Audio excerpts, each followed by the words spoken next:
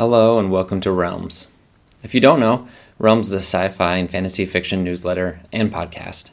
I'm Zach, the writer and reader of this publication. It's almost the end of the year, so I want to thank you all for reading and listening to Realms, whether you've been part of the journey for the last 2 years or have recently subscribed. I never thought I would write so many stories or even put my voice on the internet like this. It's thanks to you that I do. And there's over 220 subscribers now. It's amazing. I'm so grateful that you give me your time and your ears every month for these strange stories and these reviews that I do. Before we begin today, I want to talk about my first ever novel that's coming out on Christmas Day on Amazon. It's called Cursed Creatures. It's a young adult fantasy novel in a medieval world where all the characters are walking, talking animals. I like to think of it as a spiritual successor to the Redwall series by Brian Jacques. And this is how I pitch it. When Hare siblings, Rabs and Tams, lose everything after making a dark deal with an evil god, they set out to find atonement. But what they discover is a world threatened to be destroyed by the god they bargained with. I wrote this novel for all ages, but teens 13 to 15 will likely enjoy it the most. I've been working on this novel since 2018.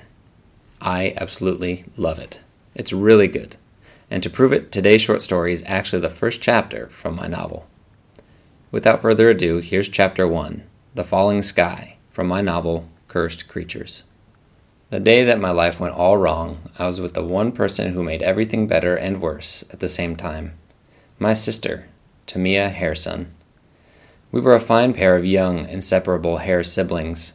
Her fur the color of rich clay, mine white as eyes, but with black speckles. The day was hotter than a smithy's oven. I glanced at the clear, simmering sky and twitched my ears forward to cover my head. I flicked sweat off my paws and shifted the strap attached to the full picnic basket. I hate that we gotta go to the very edge of town just to bring the old tortoise his lunch, I said, and adjusted the strap again, unable to get it to sit comfortably. Let's take a dip in the river after this. Tamia, or Tams as everyone called her, said, "You know, one of these times we're going to walk up there and find him dead. He's older than the oldest herd in Brambleton." "You sound like you want to find him dead." I groaned and dropped the basket. "Mind helping me out?" "Seems like you've got it, Rapscallion Hareson." "Maybe I shouldn't have covered for you," I grumbled. I wondered when I'd learn not to take the heat for anyone. Not even my sister or my best raccoon friend, Chester. But in our small town there wasn't much else to do, besides work in the fields or fix up old buildings, or make trouble. One can only do chores so often. She said, "Kin before sin, Rabs, and if you told the council, I'd cook you up." I replied, "I'd make a fine hare stew, don't you reckon?" "Keep your cannibalism to yourself. Don't want old Sage to confuse you with lunch. He's confused enough as it is." We hiked up a path worn into the vegetation, and before long emerged into a clearing. The tall grass waved in the wind like ripples in a pond. A staggered line of trees hushed the space with shifting leaves. I had been here every day for the last month, and still thought it was the most peaceful place around. Until that day, that is. Tam stopped and put her paws to her hips, looking around. "Where's old Sage? And what's that thing up there?" Old Sage was nowhere to be found, and the object Tams pointed at looked like a giant shining boulder. She took off at a run, suddenly, not taking 2 seconds to observe before rushing in. Typical. I dropped the basket and ran to catch up. Tam said, "He was here. There's his journal." She pointed at the brown tome standing out from the green grass, right next to the boulder thing, shining because it reflected sunlight like a mirror. The object's edges dripped with red, and so, too, the journal. I picked it up and got the red stuff all over my paws, slightly warm and sticky. I wiped it off on the grass. Tams knelt beside the mirror thing and dipped a paw in the red. "Rabs, I think this is old Sage." "What?" I looked at my red-stained paw. "Blood?" An insane idea hit my hair brain. The mirror rock thing had fallen from a great height, so heavy and fast that it squished old Sage. I stared open-snouted at my paw in horror. Then I reacted the normal way one reacts to touching the remains of a creature one knows. I threw up. Tams merely grimaced as that day's breakfast spewed out of me. toast with carrot marmalade. It had been tasty going in. As I retched, she squatted beside the mirror thing and muttered to herself. She picked up the journal, the bloody mess not having any effect on her, and opened it. He was writing something down when that thing fell on him. I need you to read it. I spat and replied, Gods, wipe it off at least. When she'd done so, I cleared my throat. The trees are lovely today. Not a lick of the curse on them, unlike everything else. Oh, lovely, lovely day, the curse is on its way. But no, don't tell anyone. Golden and Mr. and Mrs. both said they'd save us. We'll die if they don't. Foxed if we do, foxed if we don't. Ha ha! And it cuts off right there. Crazy old reptile. He journals like he talks. Tams looked up. It crushed him mid-thought before he could croak his last. I don't think tortoise kind croak, I said. Did you notice that hole in the sky? What? I looked up to see darkness in the middle of the bright sunny day. An actual hole in the sky. It had the same jagged shape as the thing that killed Old Sage. At the hole's edges spread fractures, cracks in the heavens. Those cracks were spreading as we looked on. I watched as the air around the hole rippled like heat waves on a cobblestone road, distorting the clouds and the sun as if the whole dome of the sky was breaking down. My jaw dropped. She said, Rabs, we're the only ones who know this has happened. And? We've got to do something. How about we go back to our day and go take a dip in the river like we planned? Maybe even eat the picnic that Old Sage is clearly not hungry for. There came a look. A hard look. I held my paws up. Joking. But what can we do? All we know is that this thing killed Old Sage. We don't know why or how. All we have is a journal full of that tortoise's muddled thoughts. He said a curse is on its way. He mentioned Golden and Mr. and Mrs. Like Golden the Younger from the stories? And Mr. and Mrs., that old toad? Exactly. Flip through his journal more. See if he mentions anything else about this curse. Rifling through those old dry pages, I found that every entry mentioned the curse. It wasn't a fluke. He'd journaled about it every day for years. Could this broken sky be part of it? And how come this was the first time we were hearing about it? As I flicked through the journal, I noticed a loose paper near the front. It was a crumbling old note. I read it aloud. You've found my body by now, no doubt. I couldn't take living this way anymore, knowing that we exist in a mirage. I put the remainder of my soul into the ring, in case you muster the strength to end the curse. You'll find it in my study. I thought I could finally break it this time. I failed. Please, cremate my body. Don't fuss around with a burial. Thank you for your friendship. Golden the Younger. Looks like Old Sage was hiding something, Tam said. And now I think we ought to pay Mr. and Mrs. a visit. We had stumbled on to an enormous secret, something hidden from us that was just now coming to light, like discovering a deep, dark cave right behind the den you've lived in your whole life. I said, shouldn't we, say something for Old Sage? Tams gestured at the huge sky piece over his remains, and then the hole in the sky, the cracks spreading as we stood there. It looked like another piece was going to break off soon. We hadn't time for pleasantries.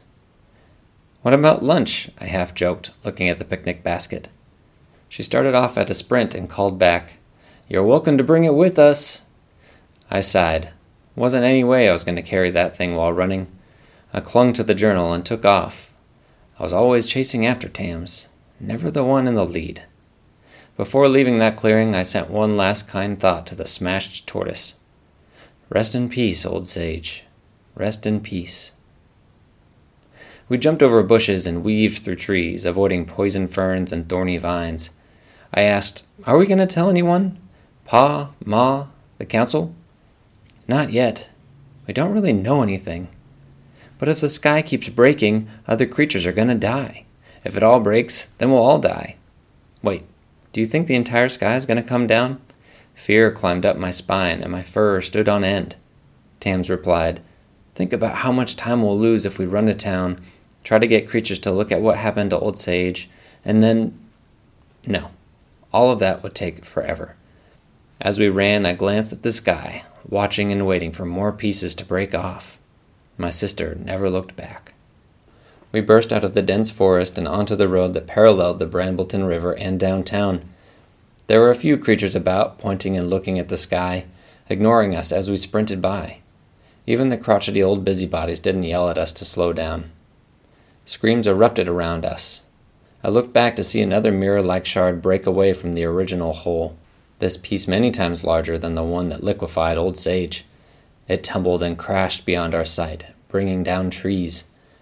I flinched when the sky rumbled deeper, the sound reaching into my bones. I uttered, "What the fox is happening?" "It's getting worse," Tam said. "One of us needs to go help Ma and Pa." Exasperated, she replied, "No way. We stay together. If one of us gets in trouble, the other needs to figure out how to stop this." Tams grabbed my paw and pleaded, "I need you, Rabs."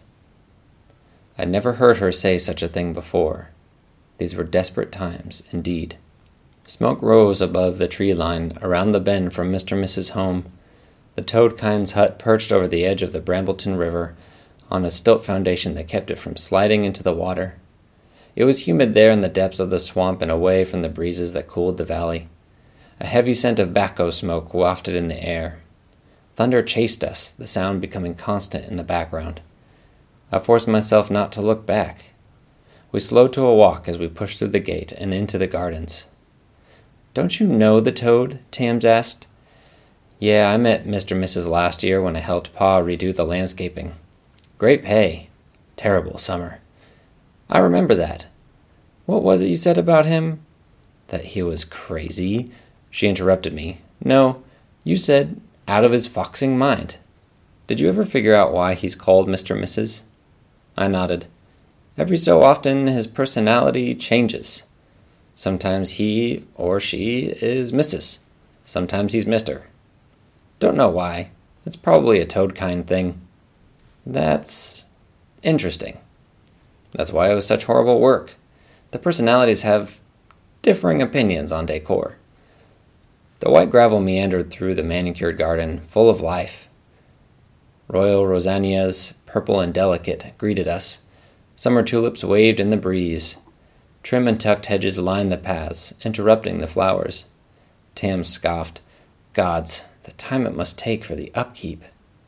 The garden's fruit trees and bushes obscured the full view of the hut, but soon it was clear. Ivy dangled from long rafters which poked out of the circular roof at every few feet. "Mister's done some serious decorating," I said. "This reminds me of Old Sage's place, too. The round hut, the contrasting paint scheme. I dig that ginger door. If you like, we could interview Mr. and Mrs. on architecture instead of this secret curse." I rolled my eyes. A splitting crack resounded and filled the air with the electricity, like lightning was going to strike all around us. I folded my ears back too late, and they rang sharply. Thunder rumbled afterwards, unceasing, but there wasn't a cloud in the sky. Confusing detail, what with the ceaseless thunder. I looked toward Old Sage's hill. The hole had spread, the looming darkness visible even from so deep in the swamp. Tams bounded up the steps and hammered on the door. A deep, airy voice responded, "Oh dear, I'm all exposed. Give me a moment." There was a thump and a resounding splash before the voice said, "Come in, dearies. It's perfectly nice in here." And that's Chapter 1 of Cursed Creatures. The ebook is available for pre-order on Amazon. And on Christmas Day, the ebook, hardcover, and paperback will all be available for purchase. You can buy it with the link in the description. If you do read it, please leave a review to help this debut novel get traction. If you read or listened to this first chapter and thought someone else might love it, you should share it with them. Maybe they'll find the book amazing as well. That's all for now. Thank you for listening and reading. I'll see you next month. I wish you all a Merry Christmas and a Happy New Year. I'm Zach Roush, and you're listening to Realms.